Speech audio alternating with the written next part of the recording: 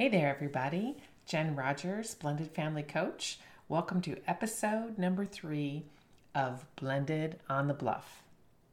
So excited to talk to you today about empowerment and yeses and nos.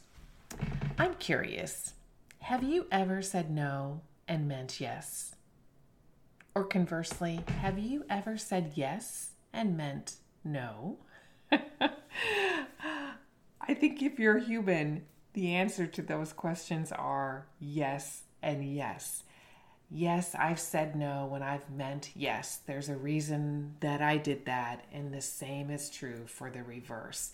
I've said yes because I want to please you, I want to make you happy, or I want to avoid some other consequence, but I really meant no. So how do we get from the not so really true yeses and the not exactly correct no's to an empowered yes and an empowered no? Well, it all comes from setting limits. And setting limits really is a reflection of self-control, really taking responsibility for yourself. Another word for that description is boundaries. Boundaries are critically important in relationships, and we oftentimes accept boundaries outside of relationship and in the physical realm more easily than in relationship. So, for example, if you obey traffic signals, you may more readily respond to the boundaries of a red light than you do to the boundary set by your spouse that says, hey, I'm in a place where I need to extract myself from the situation. True? Is that true? Have you experienced that? I know I have, and I've been on both sides of that coin. If you've done any studying at all about professional development, growing yourself, learning how to be a quote-unquote better person, whether or not you're in a blended family, you will hear this question: who can you change? How many of you have heard that question? I know I have heard that. I get taught this lesson over and over and over again. Who can you change? And we all know the answer, right? It's you, just you. You can only change you. Now, I didn't ask you who do you want to change or who do you wish would change for you. I asked you, who do you really have the power to change? Not the power to influence, that's different than change. You can only change yourself. Yet, what do our actions reveal about what we actually believe?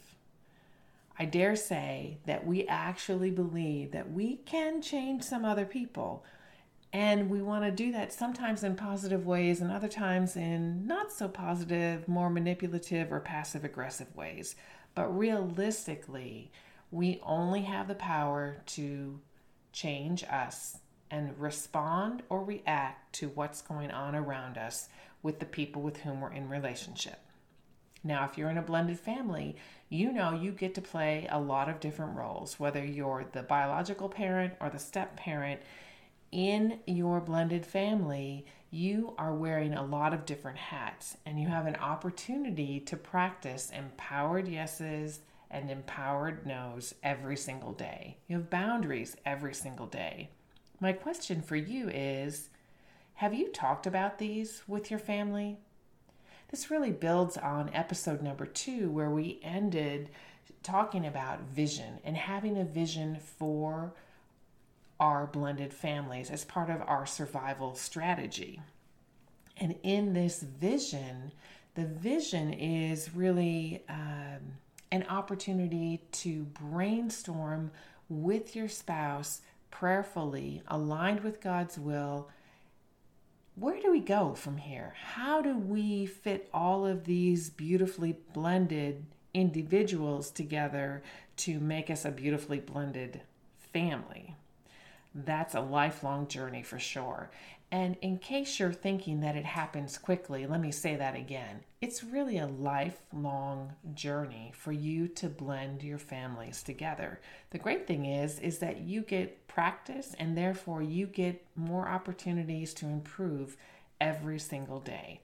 And if you are willing to take the time to cast that vision for your family, to share it, to pray over it, and to align boundaries with the vision, you will have an opportunity to say an empowered yes and an empowered no much more frequently than what you may be experiencing right now. Perhaps some of you have read some of the Boundaries books by Dr. Henry Cloud and Dr. John Townsend.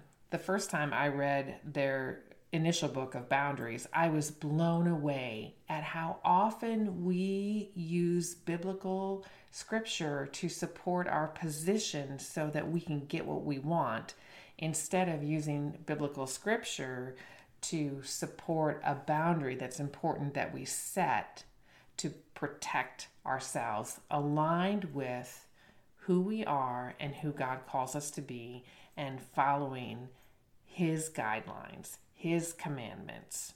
So how do we do that? Well, again, it goes back to practice. Let's go back and let's define boundaries. What do we know about boundaries? Well, we know a few things. We know that it's actually a delayed gratification. Boundaries can be a delayed gratification. Boundaries can protect us from overindulgence. Now, that's just not eating or drinking.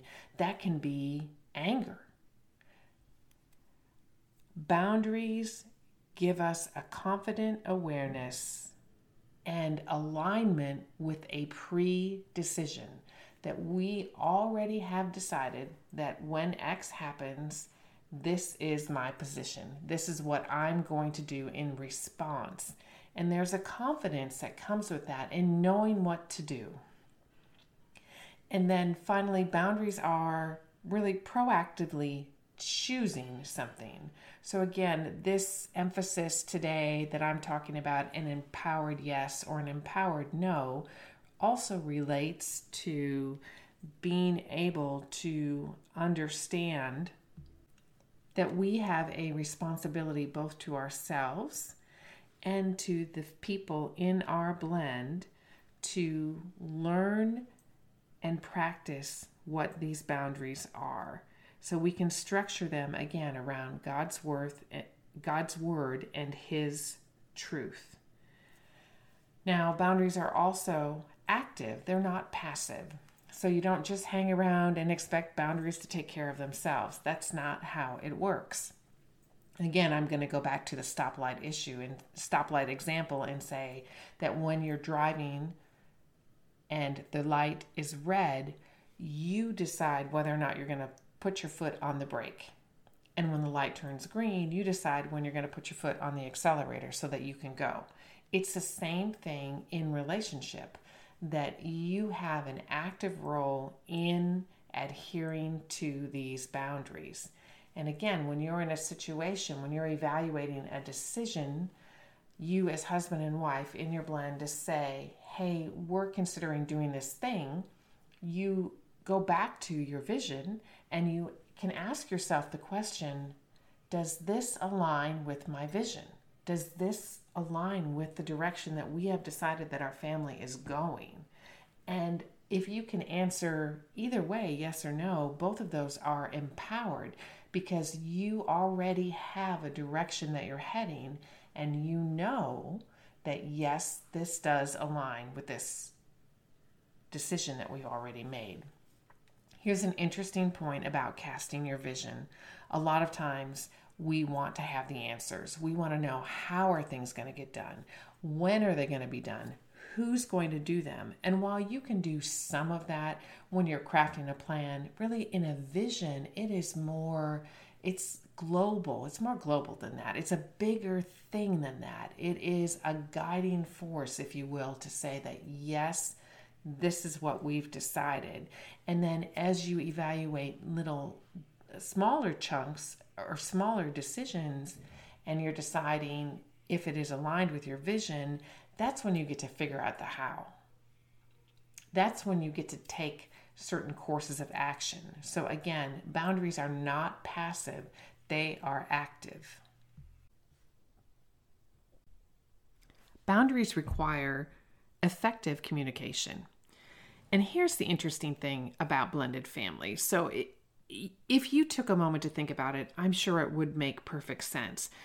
But the thing is we don't always take a moment to think about it. In fact, we don't plan for it before we get married. We just make a lot of assumptions. But while we know real communication is essential, there's this thing in second marriages when you are blending together with kids. You're missing a lot of the historical context. You don't have experiences together as husband and wife and kids together. You have your experiences with your family, or just you if you're coming into the marriage and you don't have children.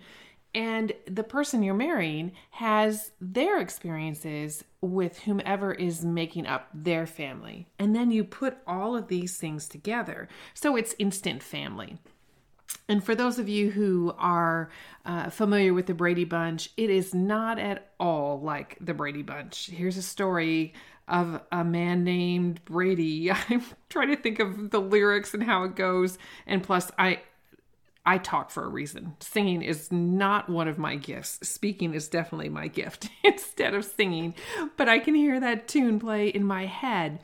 And it actually isn't the way that it was portrayed in the Brady Bunch, that's for sure. There's a lot of miscommunication with these instant families because you learn communication on the job. And while we talk about communication and say that while there's a lot of verbal communication, we know that there's lots of nonverbals too. So when you're getting to know people, you have a lot of information to learn about them. So while we can say we have certain boundaries and communication is important, we have to understand in the context of blended families, there's a lot of work that needs to be done. And it just goes back to the point that I made earlier, that there's an extensive amount of time required to be invested in really choosing to learn about each member in our family. Boundaries require effective communication.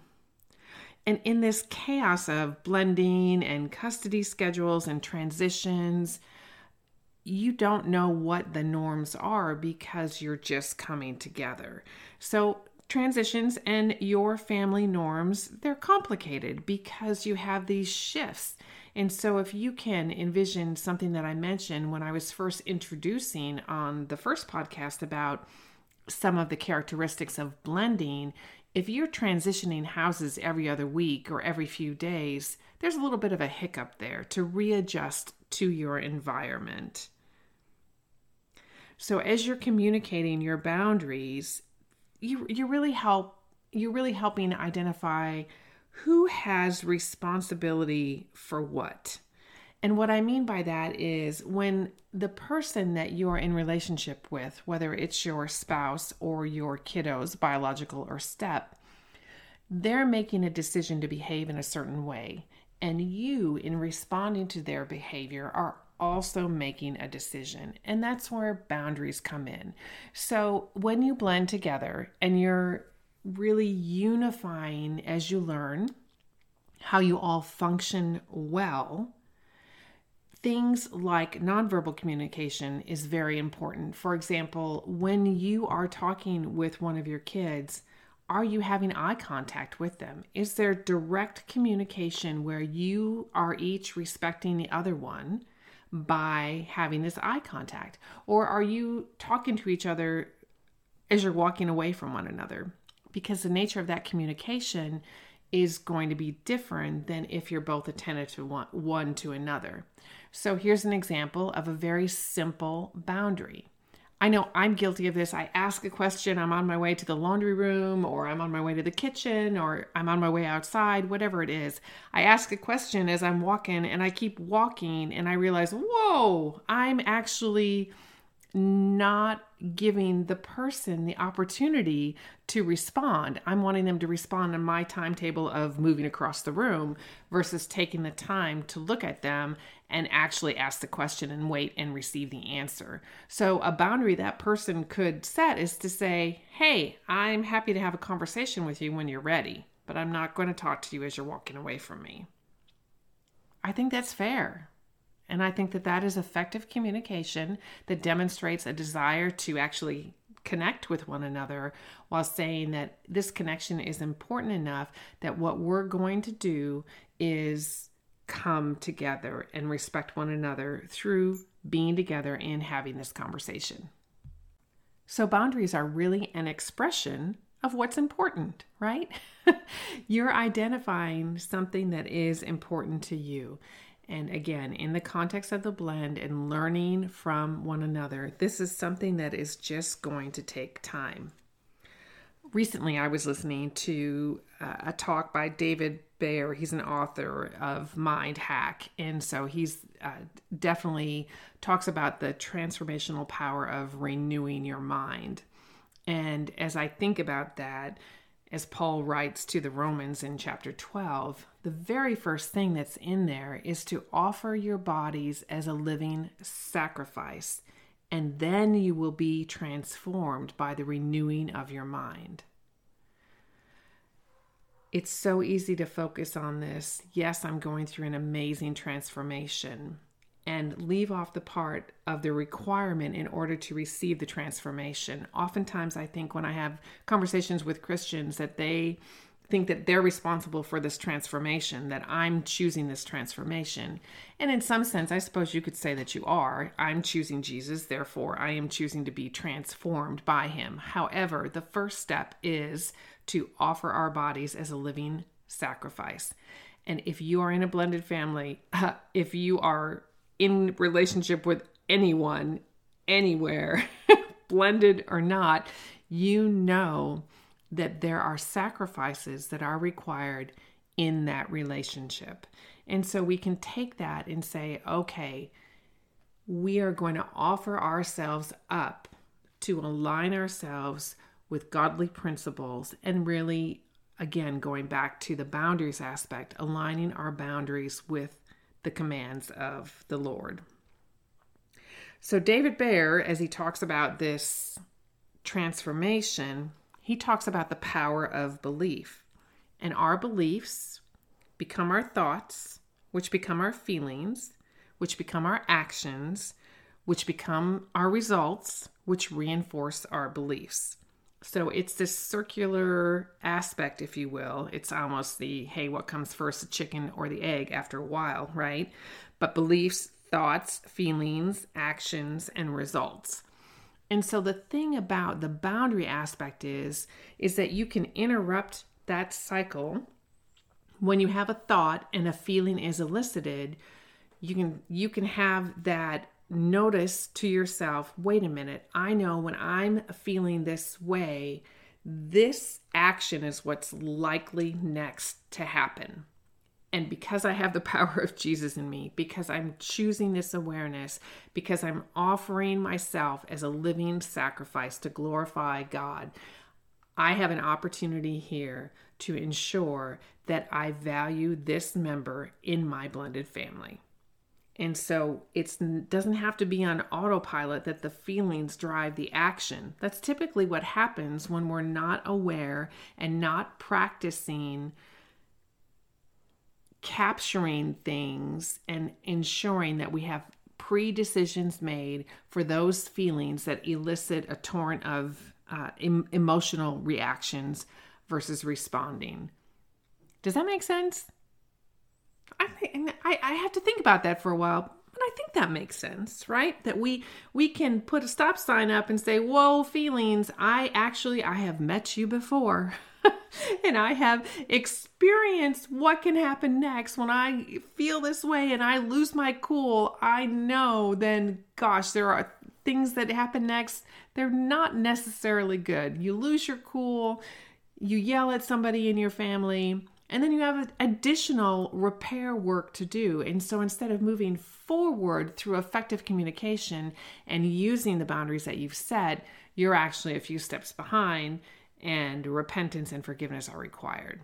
So it's going to take a little bit longer. And in an environment where you are working to build foundational trust because you're blending your family together without this historical experience of learning, it makes it even more challenging when there is this disruption to trust as you're trying to grow it and develop it in your families. All right, I have 2 final points regarding boundaries. As I've thought about this and done research on this and looking at my notes, I'm reminded of a couple things. That our boundaries actually reveal the values that we have. And our boundaries reinforce our values. So do we value listening? Do we value accountability to each family member?